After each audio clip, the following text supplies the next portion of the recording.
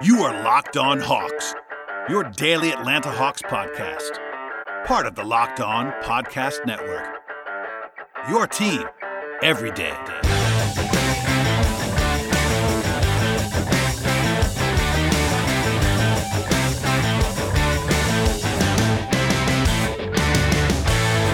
Hello, friends. Welcome to episode 1093 of the Locked On Hawks podcast. I am your host, Brad Rowland, coming to you on a Tuesday evening into Wednesday. And thank you, as always, for joining us on the podcast today. Make sure to make the Locked On Hawks podcast your first listen each and every day, and check us out for free on all podcast platforms, including Apple Podcasts and Spotify.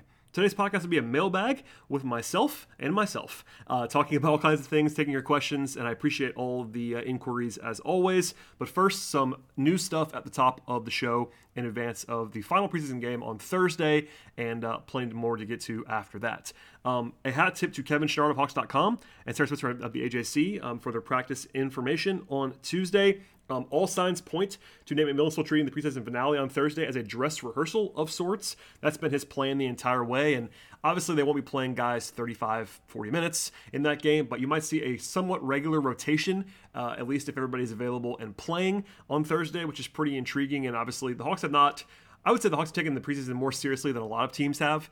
At the same time, it's not been quite what you would normally expect to see in a game that actually counts, so we'll get more of a preview of that on Thursday. McMillan did say on Tuesday that they had almost everyone available in practice. That's obviously encouraging. And some of that was that he passed along. It was encouraging to see guys like DeLon Wright and Cam Reddish and Kevin Huerter and Danilo Gallinari playing together on the second unit.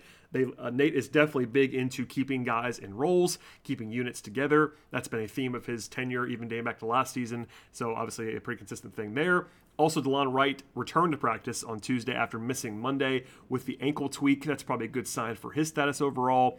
And according to Nate, the biggest question mark in terms of availability for Thursday is Clint Capella. Now, of course, that does not include Onyeka Okongwu, who's going to be out for a little bit, obviously. But in terms of guys who could be playing on Thursday, Capella is the biggest question mark. No surprise there. He's had very little work the entire time in the preseason, and there's not a whole lot of incentive to play him.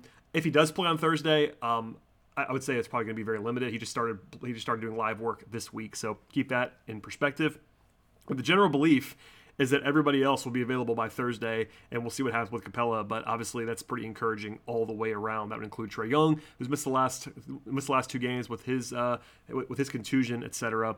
Also, McMillan said that Gorgui Dieng, who left early with a hand issue in the last game on Saturday, has gotten treatment and also participated in a practice the last couple of days. So some pretty encouraging stuff there. So all signs are pretty good on the injury front. Potentially a question mark with Capella, and Okongwu is still out, but good stuff on Hunter and Huerter and and DeLon Wright and Trae Young. Lots of positive stuff there, and we might see the entire Hawks roster, at least without Okongwu, on Thursday.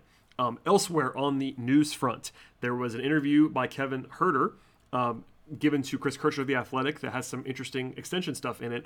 As a reminder at the top for some context, the extension deadline for rookie extensions, which is Kevin Huerter, obviously Trae Young had his done early in the offseason, but Herter's extension deadline is Monday, October 18th, so this coming Monday at 6 p.m. Eastern Time. The rule is that basically at 6 p.m. Eastern on the day before the regular season starts, which is actually Tuesday. The Hawks don't play on Tuesday, but that's when the season starts. So that's what the deadline is for everybody in that draft class, which includes Kevin Huerter. And as I said, he talked to the Athletic about this, and that's worth a read for sure in full. I wanted to spotlight, though, the comments about the extension talks in particular.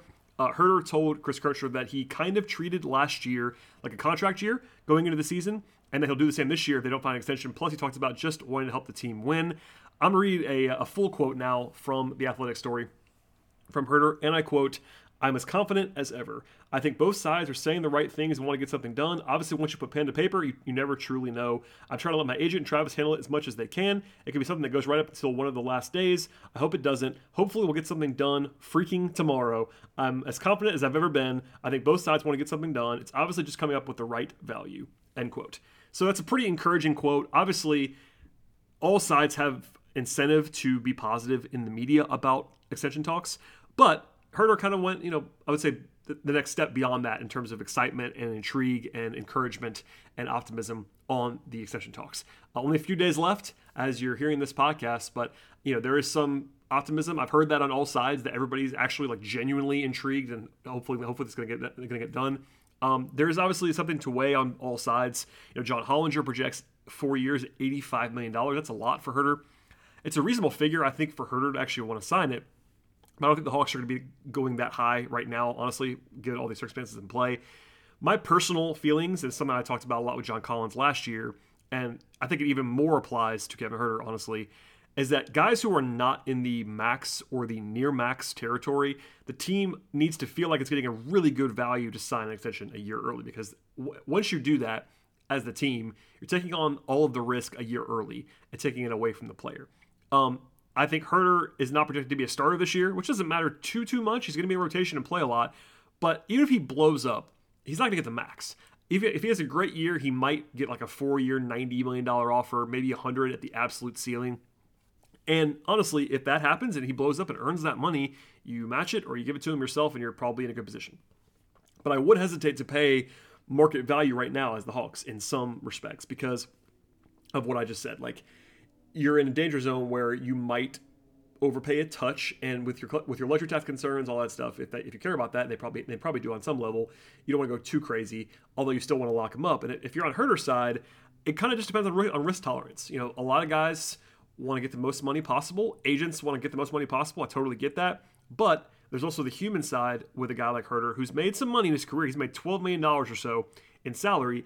But if you could sign a deal right now for what I would describe as life-changing money, like 50, 60, maybe even $70 million guaranteed, that is life-changing money, even for a guy who's made $12 million in his career. That's appealing on some level as just a human being level. So there's that side of the deal that can sort of wield some power. I don't have a great feel on whether it actually gets done or where it actually lands. People always ask me this question. I think less than $85 million that's the Hollinger projection. I think I would go less if it gets done. I think it'll be for less than that. I would guess something in like the something like in the bogey range, like 470, 472 would be what I would project if it actually gets done. I don't think Huerter's going to take a deal for less than 60. I don't think the Hawks should give a deal out for more than 75, probably, maybe 78, something like that. So that gives you like a $15, $20 million range to work with, but generally don't know in terms of the figures and all the facts on this one. But that's the update. And that, again, that interview is worth a read on The Athletic for sure from Chris Kirchner. But yeah, we have until Monday to track that. And at 6 p.m., we will know one way or the other on Kevin Huerter. Last thing, news-wise, the Hawks signed E.B. Watson today to what I believe to be an Exhibit 10 contract. Okafor being waived earlier in the week. Open up a spot on the training camp roster. If you're not familiar with this, the Hawks can have as many as 20 players on their camp roster, and they already were carrying 20. So with Okafor gone, they can add somebody else. It's very likely a small guarantee for EB and a pathway to College Park. He began his college career at Michigan, ended at Dayton. He played for the Hawks in Summer League. Interesting long-term guy, good shooter, good athlete in the backcourt. Interesting guy, but I'm not sure you're going to want him on the roster this year, so probably more of a College Park guy, developmental piece, and that's the housekeeping on that one. All right, before we get to some mailbag questions, and always, again, thank you for sending those in and keep them coming, a word from our sponsors on the podcast today, and the first of which is Sweatblock. There are a few things in life that just are not any fun to talk about, and one of them is excessive sweating. It's not fun for anyone to sweat through their shirt for no reason. I'm sure we've all dealt with this at some point in time, and while there are definitely bigger problems in the world, it can certainly feel like a big deal when it happens in the moment. And that's why you should check out Sweatblock Antiperspirant Wipes. Sweatblock is stronger and more effective than most clinical antiperspirants. You can simply apply it at night before you go to bed, and then after you go to bed, the next morning you can wake up, wash, and go about your day without worrying at all about sweat. Guaranteed.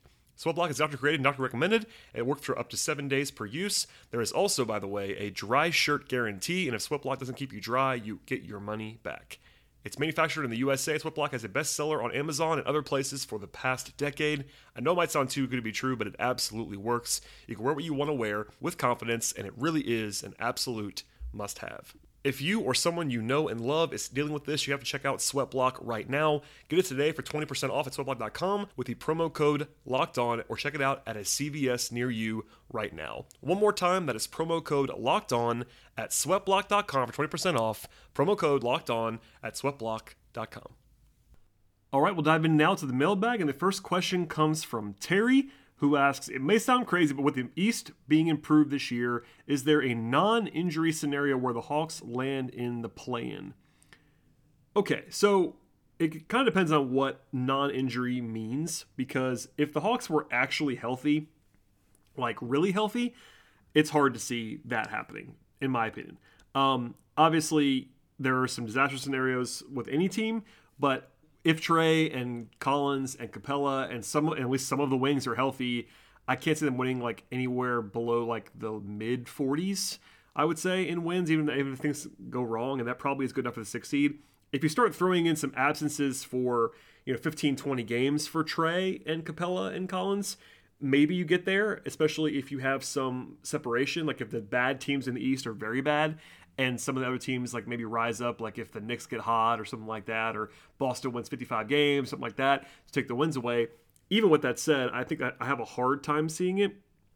I will get into this to sort of a different question in a second. I just can't pick 6 teams that I can reasonably project ahead of the Hawks unless they have some self-inflicted disasters with injuries or something else that could go wrong here.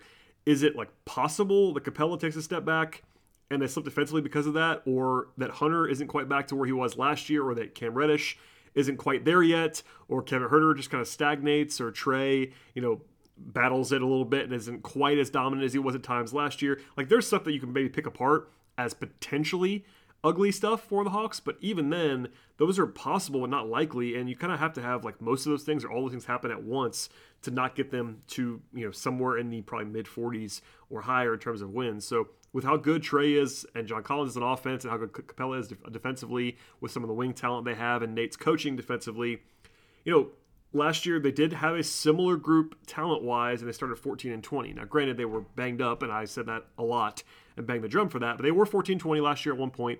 But still, like, they're better now than they were then. Between injury, health, you would imagine being a little bit better. They have even more depth now with guys like DeLon Wright in the mix, even Gorgie Jang. They have more seasoning from the young guys. They have Nate at the helm the entire season. I mean, to answer the question, is it possible we land in a play-in? Sure it is, but I think it's pretty unlikely without actual extended absences to key guys. To that end, so sort of a similar question. I would say it's a different question, but it's a related one from JJ, who asks, there are a bunch of teams that all seem to project between 3 and 6 in the East, but somebody has to be in the play-in. Who would you project? I'll say this now. I actually have a podcast that I've already recorded as I'm talking to you now that will drop on Wednesday evening into Thursday with Bill DeFilippo from Uprocks, who actually is one of my editors over at Dime. We had a lot of fun talking about the top of the East, so this is sort of a preamble to that, where we spent about 40 minutes talking about the East and some Hawks talk in there as well with Bill and I. And again, please subscribe to the podcast. But before that, my own thoughts quickly here. Yes, somebody has to be in the play-in, that's for sure. I think the 2 teams that are like pretty much locks, barring like mad injuries, are Milwaukee and Brooklyn, as everybody probably thinks. I think Atlanta and Philly are pretty safe bets to miss the play-in, again, barring disaster. I think Philadelphia's disaster potential is a little bit higher between the Simmons thing and Embiid being a little bit more injury-prone than Trey is, for instance. If they were to lose Embiid for 30 games, that's some trouble for Philadelphia because they just can't afford that. Still, though, I think those 4 I would project as pretty safe. That means there's 2 non-play-in spots available between Miami, Boston, Indiana, Chicago, New York, maybe even Toronto or Charlotte beyond that. I am not as high on Miami as some people are. I'll just be honest with you. I think a lot of people are having Miami in that lock category. I can't quite get there for the regular season because the depth is just not there for me. I can definitely see the appeal of their defense when you talk about playing Lowry and Butler and Bam, PJ Tucker at the same time. That's pretty intriguing. But offensively, it's not great on paper unless they're playing both Hero and Robinson, and those guys hurt their defense quite a bit. And again, they have like 8 guys I trust. They have no depth at all. Like Dwayne Dedmon's probably their best backup other than Tyler Hero. That's not great for the regular season. I think they're going to be pretty good still. Eric Spoelstra's really good, and I'd probably pick them to make the non-play-in, but not a lock in my mind. Boston is interesting to me. Defensively, they could be pretty ridiculous. When you put a lineup out there with Marcus Smart, Jaylen Brown, Jason Tatum, Al Horford, and Robert Williams, that's pretty intriguing defensively. But they have some interesting stuff on the margins with a new head coach. Can they score enough, etc.? Chicago's defense is pretty ugly. Can't really pick them as a result of that. I buy in defense. They do have offensive upside for sure with Zach LaVine's breakout last year and Vucevic, and now adding in DeMar DeRozan, and then you bring in Lonzo Ball, etc. They have some talent on that team. Just defensively, I can't really get there. New York's defense was good last year. They were terrible against the Hawks offensively in that playoff series, and that's the question. So they sort of reacted to that by bringing in Kemba and Evan Fournier. That helps their offense for sure, but they actually really relied on their defense last year, and I think Kemba and Fournier are both, Kemba's pretty bad. Fournier is below average, I would say. That kind of hurts them on the end of the floor. They're well coached, but I think not quite what I want there. Indiana's a roster that I actually kind of like in a regular season setting with Rick Carlisle, but the TJ Warren thing has kind of scared me away. He's a vital part of that team, and he just cannot get healthy right now for the most part. Toronto, Charlotte, I just don't know. Toronto has defensive potential for sure. OG Anunoby is a monster. Pascal Siakam, even Scotty Barnes coming in. I like Precious Achiuwa in that small ball center role that he'll be playing. Fred VanVleet's good, but I don't know what their mindset is after last year. They might punt if they're not starting out well. Charlotte's just a year away. I think probably still defensively it's kind of a mess there. I do like LaMelo Ball quite a bit, but they still have some roster issues. So anyway, all that said, it's not too clear for me. I do think that I would pick Miami 5th and Boston 6th right now, behind the Hawks at 3rd and Philadelphia at 4. So play-in teams, I would say everybody else. So that means Chicago and New York, Indiana, and I'll go Toronto, but Toronto's one I'm least capable of. Even though I like Toronto's over this year, I just know that after last year, Masai will pull the ripcord if they don't like what they see, because they don't really care about the play-in. This is a team that's trying to just win at a high level. So anyway, that's what I would say for play-in teams and non-play-in teams at this point in time. Could change my mind still with a week to go or so, but there we are on this Tuesday evening into Wednesday. All right, before we get to our last segment on the podcast today, a word from our sponsors, and the first of which is Built Bar. With Built Bar, there are so many delicious flavors that there's always something for everyone, and honestly, it's difficult to pick just one. If you talk to a Built Bar fan, they're always passionate about their favorites, but for me, I have more than one, quite frankly. If you don't know all the Built Bar flavors at this point in time, you're absolutely missing out. They have coconut, they have cherry barcia, raspberry, mint brownie, double chocolate, salted caramel, strawberry, orange, German chocolate, and my personal favorite has to be cookies and cream. It's been that way for a long time, but even with my affection for cookies and cream, there are other options that are honestly just about as good, and really they're fantastic for everyone that enjoys Built Bar. In addition to being extremely tasty, and Built Bar is extremely tasty, they're also very, very healthy. They have 17 to 18 grams of protein. The calorie range is 130 to 180. They only have 4 or 5 grams of sugar, and they only have 4 or 5 grams of net carbs. Amazing flavors all the way across the board. They're all tasty, and they're all healthy. If you order today, they get the grasshopper cookie or the raspberry or whatever you like. And if you go to Built.com and use the promo code LOCKEDON, 15% off your order with Built Bar. Use the promo code LOCKEDON, 15% off at Built.com.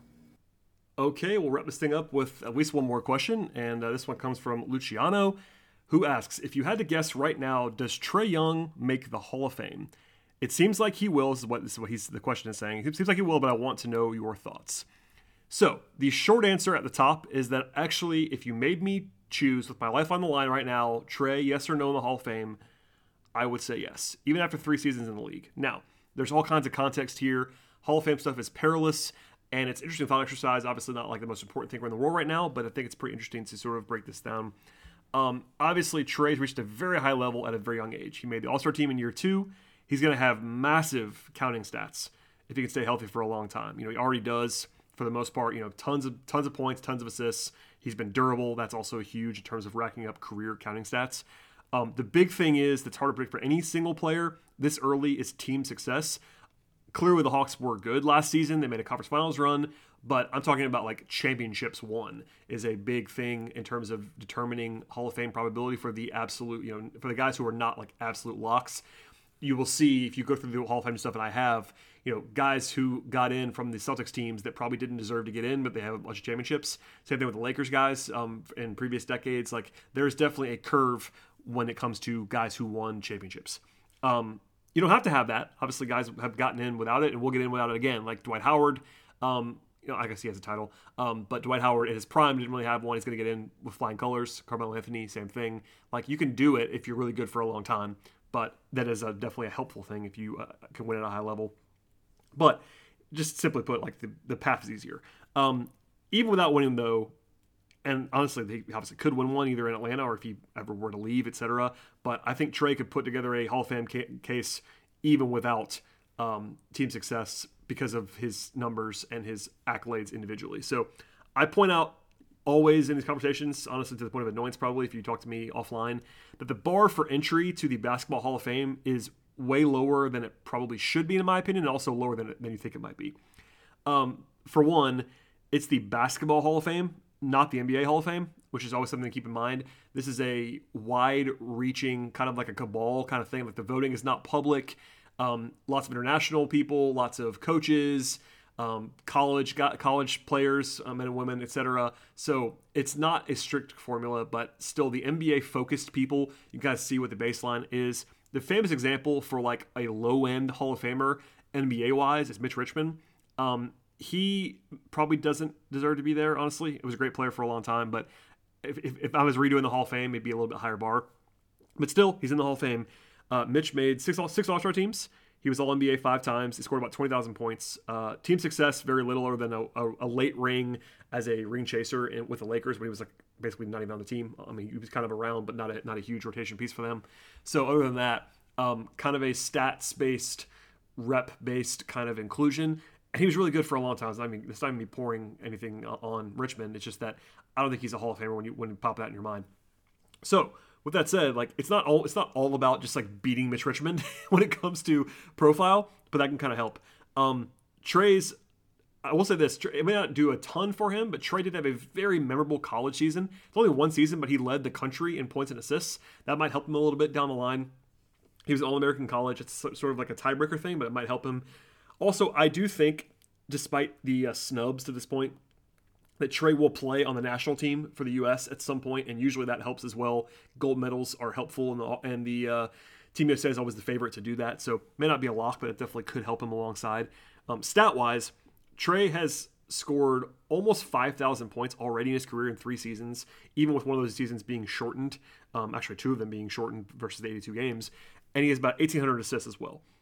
For reference, about 7,000 assists in your career will get you to top 20 all time. So Trey's about a quarter of the way to that already to be top 20 all time in assists. And he's also a hugely prolific scorer. So 20,000 points, I mentioned that before with Mitch Richmond. I would say 95% or higher of guys who scored 20,000 points in the NBA are in the Hall of Fame. There are some examples of guys who are not. Anton Jamison barely got there. He won't get in the Hall of Fame. But guys who are multifaceted like Trey, if you score 20,000 points, if you're Trey Young, you're probably going to get it in the Hall of Fame. So he's already a quarter of the way to that as well. And he's 23 years old. He just turned 23 years old. So nothing is assured. The numbers have to be compiled over a long period of time, and you probably need to have individual accolades too. So he should have been an All-Star last year. That's such a brutal thing that he wasn't. But he got one 2 years ago. He probably has to get 7, 8, 9 All-Star selections to get in. Famously 7-time All-Star Joe Johnson is going to have an interesting Hall of Fame case along the line. He's got the scoring in the All-Star teams, and nothing else for Joe. But if you're like a 10-time All-Star, you're probably getting into the Hall of Fame. All-NBA is a little bit different, and honestly, I think All-NBA should be more of the bar than All-Star teams. But All-Star teams do matter in the grand scheme of things. Basketball Reference has a Hall of Fame probability estimator that they sort of update. It's a stat-based thing. It doesn't really start for players that are as young as Trey. You kind of have to have the counting stats to get into the conversation, so it's not going to apply to him at this point in time, who's at age 23, but it's a good baseline to kind of tell you the active players that are going to get in the Hall of Fame. Clearly, there are a bunch of guys who are 90% or higher. That's LeBron is already a lock. Chris Paul is a lock. Kevin Durant's a lock. James Harden, Steph Curry, Russell Westbrook, Dwight Howard, Carmelo Anthony, Anthony Davis, and Dame Lillard are all 90% or higher, which does make sense if you go through it. Harden has the ridiculous stats. Steph has titles, stats, MVPs. Russ was an MVP, has massive stats. Dwight was the top 3 player in the league for a while and has great stats. Melo has been scoring forever and ever and ever, is an easy Hall of Famer. AD has title now and, accolades. And then Dame has the profile that's like, just stats and all-NBA appearances, etc.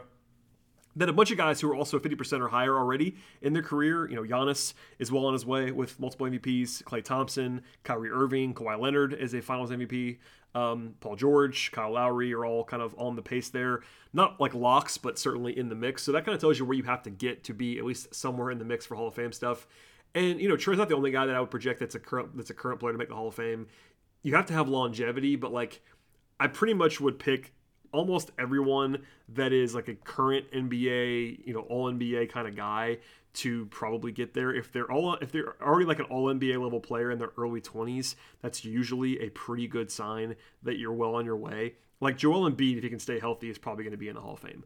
I don't know if he can stay healthy, but he'd probably be in the Hall of Fame. Luka Doncic, probably going to make the Hall of Fame between his international stuff and his stats and all that stuff. Jason Tatum is an interesting one. I don't know how it's going to go. Like Nikola Jokic is probably going to be in the Hall of Fame. He's already MVP of the league. He's still relatively young, international stuff, etc. There's not all these like uber locks, but you can sort of see you have to check multiple boxes. But if you check those boxes, it's a pretty clear path to the Hall of Fame. So for me, the biggest swing on Trae is how long he can play, because he's a small point guard, and usually those guys don't age incredibly well, Chris Paul accepted. But I do think that Trae, as young as he is, no pun intended, and the greatest shape that he's in, plus he's so skilled, he should be able to play and play at a high level for a long time. If you go beyond that, winning a title or two would obviously bolster the resume and make it even like clearer. But all that said, like I would certainly pick him to make the Hall of Fame. It is not anything where I'm saying it's a done deal. He's played 3 seasons in the NBA. You have to be good for a long time to get in the Hall of Fame. But I think he will be good for a long time. And if you go by the stats and you go by with the baseline and guys like Mitch Richmond, you can pass that with a little bit lower bar than you might think. So I think Trae, is on that path. That's pretty darn impressive for a player in year 3 on the Atlanta Hawks. Dominique's in the Hall of Fame, of course, and he'd be the first Hawk since then, basically. That was at least the primary Hawk. Dikembe Mutombo's in the Hall of Fame, but he was obviously a multi-franchise player. Moses Malone, same thing. So primary Hawks in the Hall of Fame recently, it's basically just Neek and Neek. I do think that you might get into there's actually some pretty nuanced cases for like Al Horford and Joe Johnson. I don't know if they're going to get in or not, but I do think that Trae Young is on the path. Hopefully that answers the question. And I went kind of long on that one, so I'm going to cut that off here. Again, I have a podcast coming on Wednesday evening into Thursday. I'm actually traveling the rest of this week, so those are pre-recorded. I will have a podcast after the game on Thursday night. I'm not sure when it's going to drop. It might be late into the evening there as I watch the game after I'm done with all of my work stuff, but it'll be the 5th show of the week.